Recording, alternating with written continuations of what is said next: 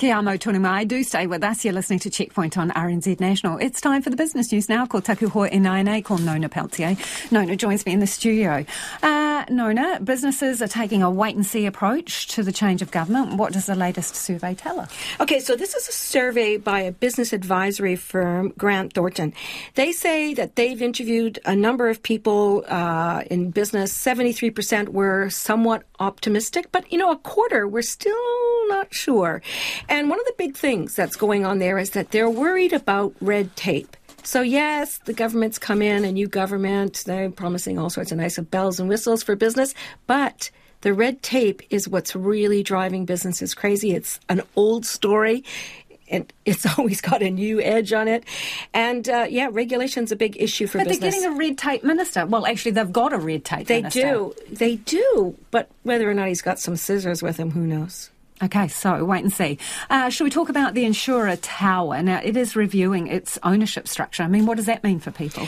Yeah, well, this is a company that, recently they announced a full-year net loss of $1 million. And they've quit their rural business. They talked about the catastrophic events of 2023, which, was the Auckland flooding, the North Island flooding, and, of course, the damage caused by Cyclone Gabriel.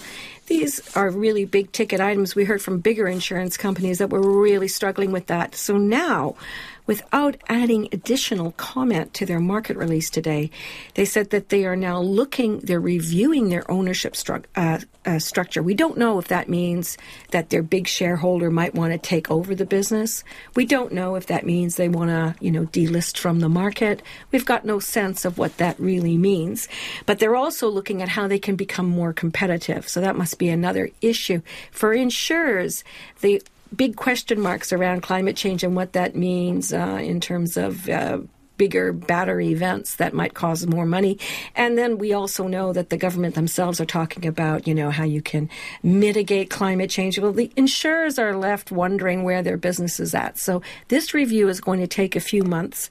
They're not planning to comment at all about what this is going to mean to the business. But I can tell you that the market itself didn't think much of it because their share price was marked down 1.7%. Just because you were talking to Air New Zealand, they were down 0.75%. But overall, unusually, the NZX ended steady with Friday, like no change. So, it changed through the day, but in the end, yes, ultimately, it was the same number it closed at. On Friday, it closed at today, 11,368. So despite some of these, there was a lot of ups and overs. They said downs. Look at these ones here. So Asia prices were also mixed.